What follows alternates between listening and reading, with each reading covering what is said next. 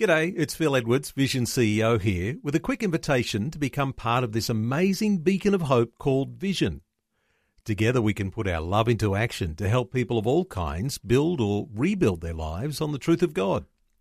Please consider the part you can play during our upcoming Visionathon appeal, remembering that it's your support that makes Vision possible, including this podcast.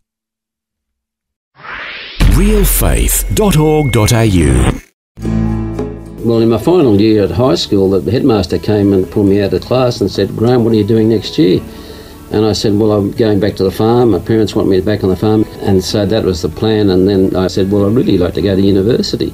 And it almost brings tears to my eyes because it was just so great that this guy cared. He said, "Well, I can get accommodation for you for $10 a week, Graham, if you want to go to uni. And then I got a Commonwealth scholarship." Welcome to Real Faith. Conversations about the impact faith has on our lives and the challenges we go through, helping us today and giving us hope for tomorrow. That's real people, real life, and real faith with Eric Scatterbo. Graham McLennan comes from humble beginnings in farm country in New South Wales and has gone on to travel all over the world pulling people's teeth out. So it's a good thing he's a dentist, as he's been involved in medical ministry in several countries. But that is just the tip of the iceberg. He's also been involved in Christian radio, Christian schooling, and even has dabbled in politics for a while in the 1980s. Just a few of the things that he's been involved in. So we have a lot to cover. Welcome to the program, Graham McLennan. Thank you, Eric. Glad to have you with us, and you're coming to us from your home, your historic home in Orange, New South Wales. Is that right? Yeah, it's built in 1878. 1878, and it has those high 12-foot ceilings. As you know, my wife and I and our children had a chance to stay at your home at one point. Yeah, you did. It's a Gothic revival home, double brick, and a beautiful old home.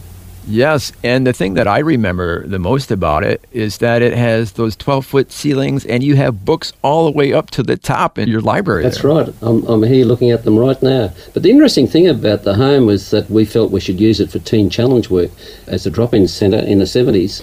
And so that is kind of the heritage. You've used that house for ministry, and as I mentioned, I stayed at that house, and we were on our way to a Christian conference, and you were kind enough to use your gift of hospitality to let us stay there, but that's just part of the tradition of what you've been using that house for all these years since the 70s. That's right. Correct, yeah. So we'll talk about your house a little bit later as that becomes part of the story, but now let's go back to your childhood. You come from humble beginnings in farm country. Tell us about what it was like growing up there. Well, we lived in a little village, and Dad worked in a petrol station that he had and carted wheat and was a share farmer, and that's because he had 4 brothers that returned from the war, and there was not enough farmland, and so he lived in a little village called Yamunjeri near Dubbo, between Dubbo and Gilgandra actually, and so we grew up there, and I went to a school of about 40 children in about 7 classes, and I actually topped the class of 5 or 6 children, you see. And then top of the class. My word. And then when I went to the primary school in Dubbo, I came about last out of 35 children. Actually, I came 33rd from memory, because I wasn't taught anything at Yamunjeri Public School. And I came in top of the class. We used to go to school in bare feet and so on. Yeah, didn't you have to look out for snakes and stuff? Oh, yeah, all the time. Yeah, Dad killed 28 snakes in one day. It's on the front page of the Sydney Morning Herald, actually. And wow. So my older sister used to take Condius crystals and a tourniquet when we went to school, so they were prevalent. Just in case. Yeah, I've tried on snakes and done lots of things. I can tell you snake stories for a while. But anyway, when I went into town to the school there, I came, as I said, nearly last. And that was in the half-yearly exam, and then in the yearly exam I came in the top 4 or 5. So they thought, I've jumped almost 30 places. What's going on here? Yeah. So what happened?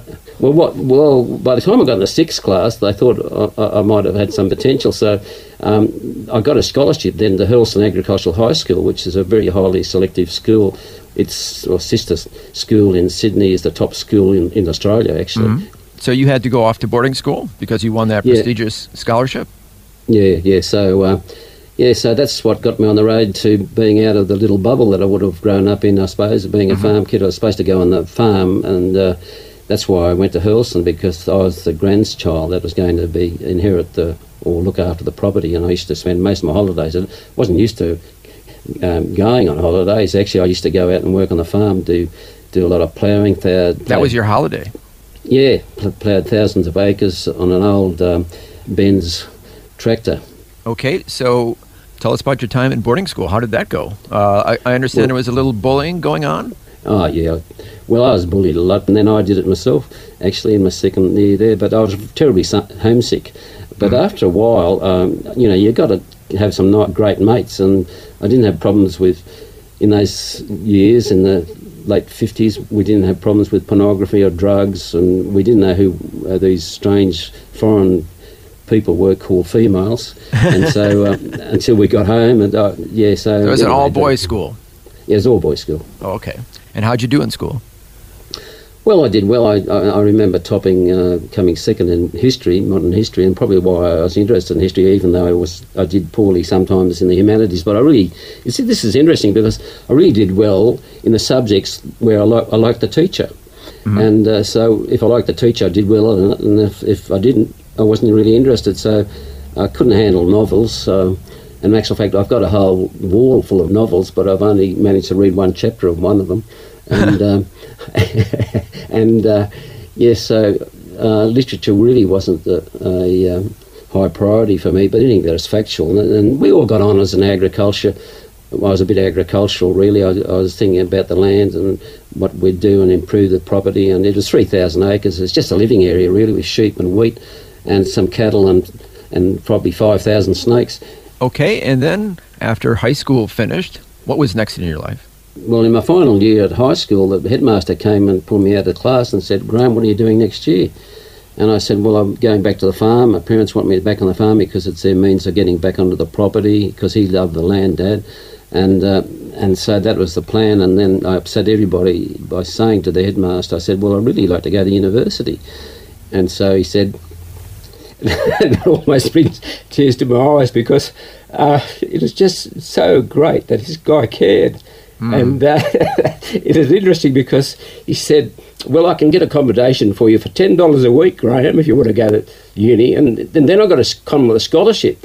A lot of bright kids got scholarships in those days. So here I was off to university. The reason why I nearly chose medicine, but before medicine I was thinking about being a vet, because the guys from Hurlstone did either agricultural vet. Hardly anyone had done dentistry. It was just that my sister had worked before she went to teachers' college. She worked for a dentist, and so I thought, well, these dentists, they're wealthy people, they've got their farms as well as their profession. So I thought, I figured out I should do something like medicine or vet or dentistry. And so I ended up thinking dentistry was the easiest, because one vet said to me when I went out with him one day, he said, "Well, at least I can tell you, a human, what's wrong with him. An animal can't." So I thought, that's good advice. Yeah, so I loved the people. I did dentistry for 50 years, half a century, and 48 years as a dentist, but a couple of years before then, treating people. But it's the relationships you build on trust with people is great. So you went off to school for dentistry at university. Yeah. None of the family had gone off and done anything like that. So you were the first in your family, so that was unprecedented. Yeah, they were all farmers. Yeah. And coming back from the war, with it affected them, and they went through the Depression, and that knocked them around. And we didn't have electricity or anything in those days. Yeah. So was it an all-boys school as well? Well, the thing was that we were 65 in the year, and only 2 of them were females. Oh, okay. So not officially. Well, like engineering, there's the same. There's some faculties where there were mainly boys. Blokes, and but in arts and so on, there probably 80% were probably females. So, so how did you find university? Well, I found it great. It was a good time of being sort of set free and doing what you chose to do, and that's where I discovered females. And I took, and in my second year, I decided they were so great that I took out a different one to about 10 different balls that year.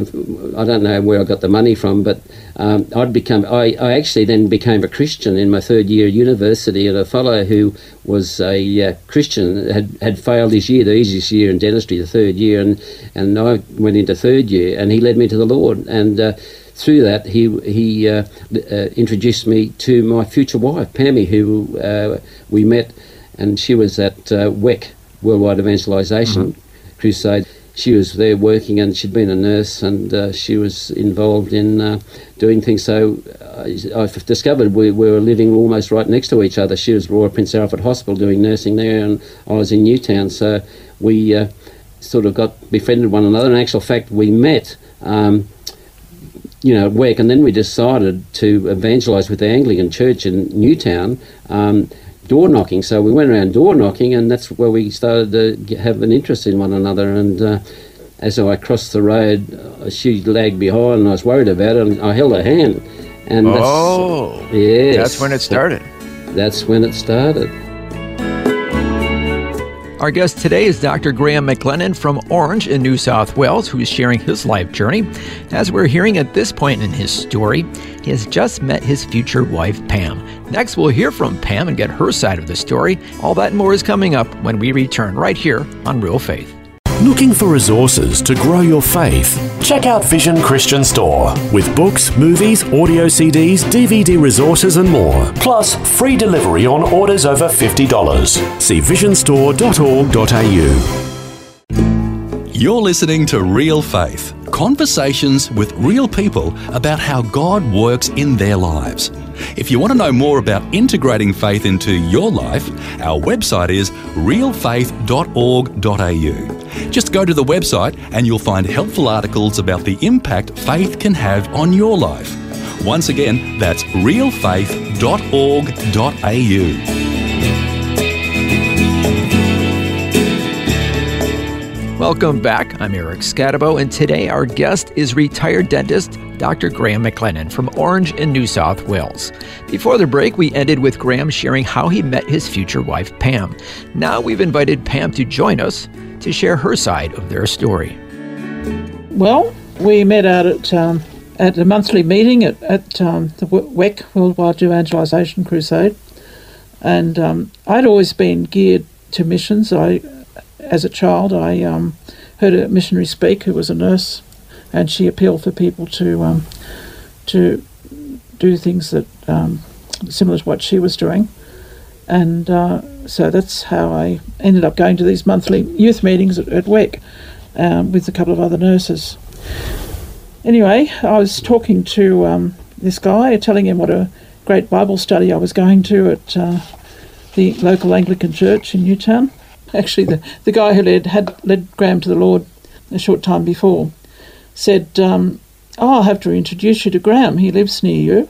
So Graham started coming to this Bible study, and then the rector encouraged us to go door to door to talk to people about coming to another group he was running.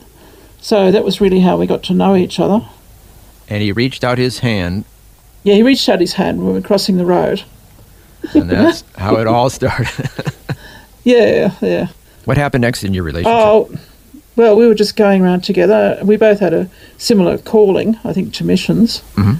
And I was praying on the roof of the nurses' home one night, and I felt the Lord say that we'd be married within a year. Oh, wow. And I wrote the date of my diary and didn't think much more about it.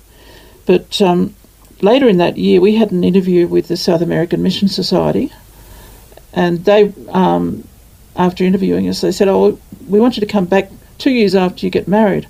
Well, we were only just engaged. Graham was going into the army about 6 weeks later or something. Yeah. So that wasn't going to work. No, that wasn't going to work. And my mother was getting really frantic about how on earth we could book a venue or anything to do with a wedding. So anyway, Graham had taken off on a Youth with a Mission crusade in Fiji, and he saw a young couple get married over there, and he said, well, why don't you come over and get married? And just like that. Just like that. And anyway, it wouldn't have even been possible, except I did actually turn 21, I think 3 days before I got married over there. And but also I didn't need my parents' permission at that stage over there. But I had to have the matron's permission because I hadn't quite finished the 4 years training in nursing.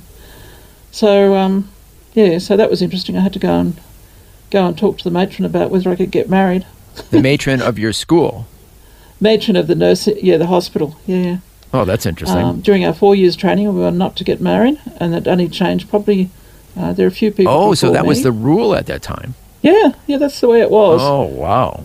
Yeah, droves of nurses left because they wanted to get married. Oh, I see. Okay. Yeah. So, long story short, you end up in Fiji to get married. Yes, yeah, that's right. I mean, how long was it after he suggested this that you actually flew over there? Oh, a few days, Oh, wow. Just like that? I think. Yeah, just a few days. Just a few days. Had a honeymoon for 2. And we had a honeymoon for, 2 or 3 days? I don't know. About 2 days. Flew back to Sydney, graduated and went into the army. Had a honeymoon for about a week at the most, and had the rest of my honeymoon with 400 blokes at Puckapunyal. And then officer training. You are such a romanticist, Graham. Yeah, so, and we didn't meet up again for 6 weeks, I think it was. I went down to Melbourne. Sorry, once in 3 months.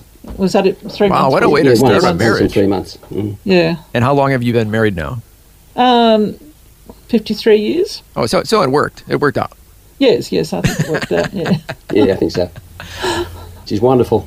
What happened after that, Pam? Well, it turned out that the day I got married, it was actually within that 1 year from when the Lord had told me I'd get married within a year. Oh, wow. So it was really quite amazing. Now, let me ask you, Pam. So you were raised a Christian, and a strong Christian, even wanting to go into missions. And here Yes. you met Graham, who had just become a Christian. Yes. How did you feel about this kind of baby in the Lord? Oh, I think I just felt I admired him because he had a similar calling. He was keen on missions too. And I wouldn't have sort of gone out with someone who didn't have a similar calling. Mm-hmm. Well, the fact that Yeah. you guys met going door to door, asking people to go to a study, I mean, that's Yeah. pretty devout right there. Yeah. So, I mean, that Yeah. tells you about the intensity of his faith. Yes, yeah, and it's probably the guy who had led him to the Lord ended up as a missionary. And then your early married life, when you finally did get together, what happened? Well, that was an amazing story too, because I went on to do midwifery. So we thought we still wouldn't be together because Graham was posted over the place, Singleton and various other places. But eventually he ended up swapping with this guy at Wagga, and so that worked out that we were together. And I understand that early in your marriage, both of you went through a heartbreak with the death of one of your children. Can you please share Yes. with us about that? Yeah, well, that was very difficult.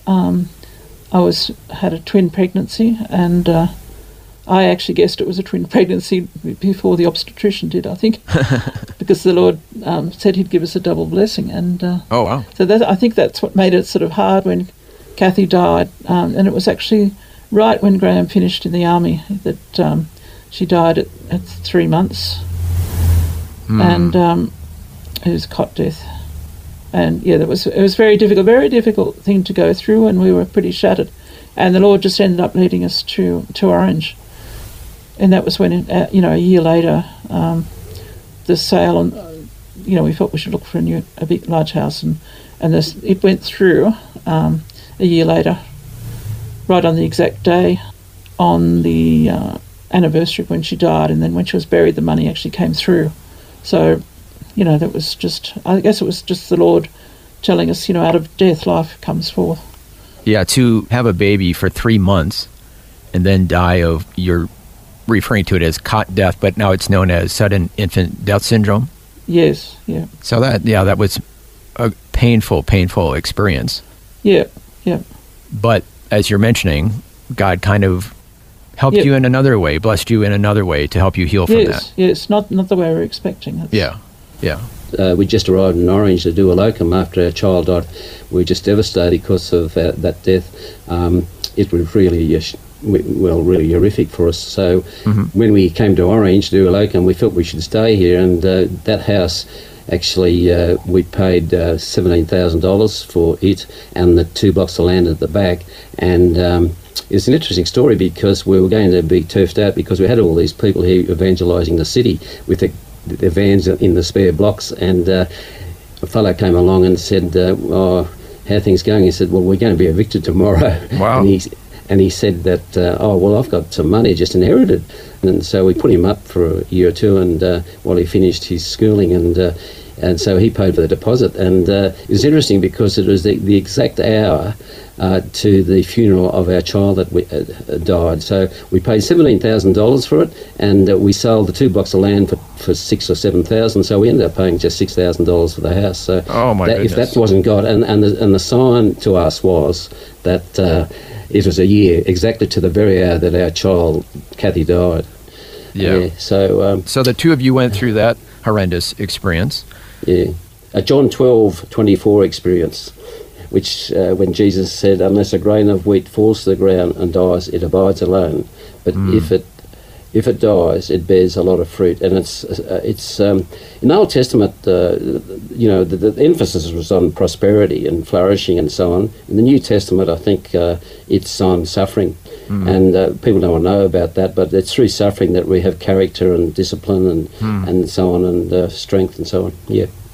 And so you bought the historic house that you're sitting in right now. Yeah, right now. But you didn't just use it for yourself, you used that for ministry. Yeah, well, we were having charismatic meetings here, and we had a lot of young people come, but we felt we should go overseas.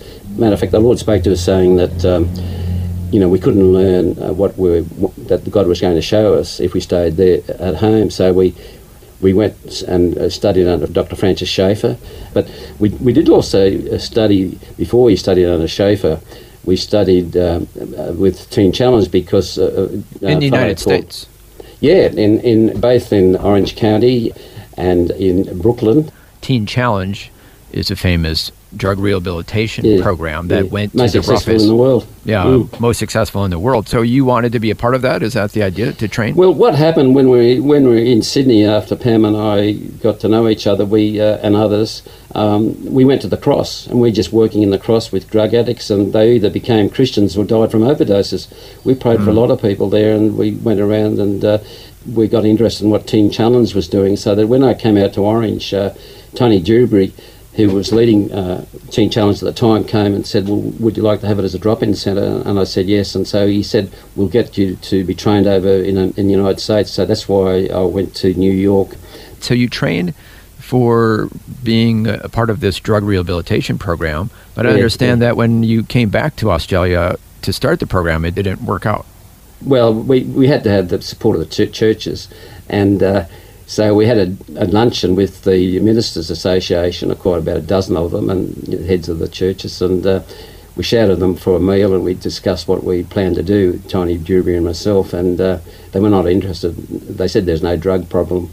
I think they really were protecting their own turf. So after all that, then it didn't come about. No, but that's why we got involved in other things through Francis Schaeffer, that we needed to be salt and light in places of education. That's why we got involved in commencing a Christian school and so on. For people who don't know, Francis Schaeffer is one of the most famous Christian authors in modern evangelical Christianity, and he started a community in, was it Switzerland, to train people in how to integrate our Christian faith into all aspects of life. Is that kind of a good summary? Right. Yeah, into our society.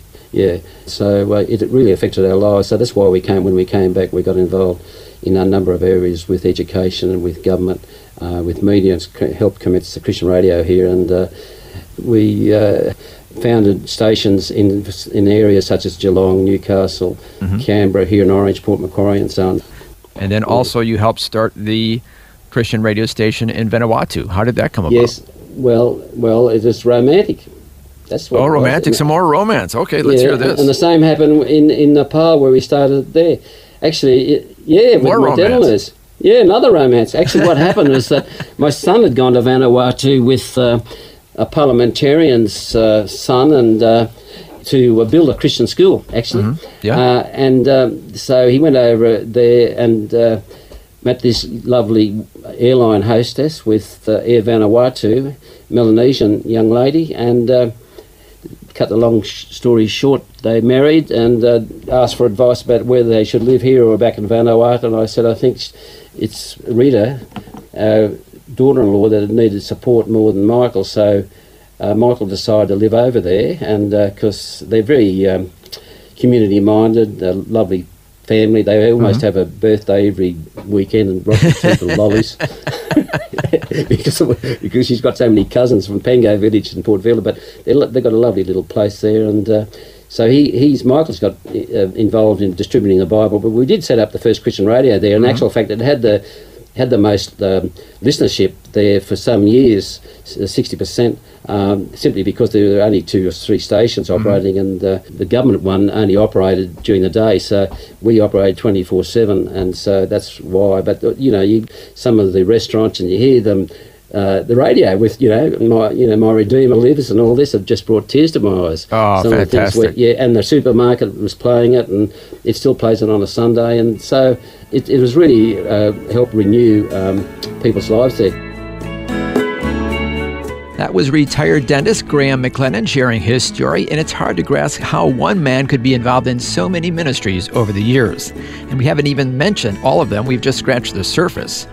Finally, we heard Graham briefly mention that he helped start Christian radio stations in Nepal and Vanuatu, and that there were romances connected to each of them.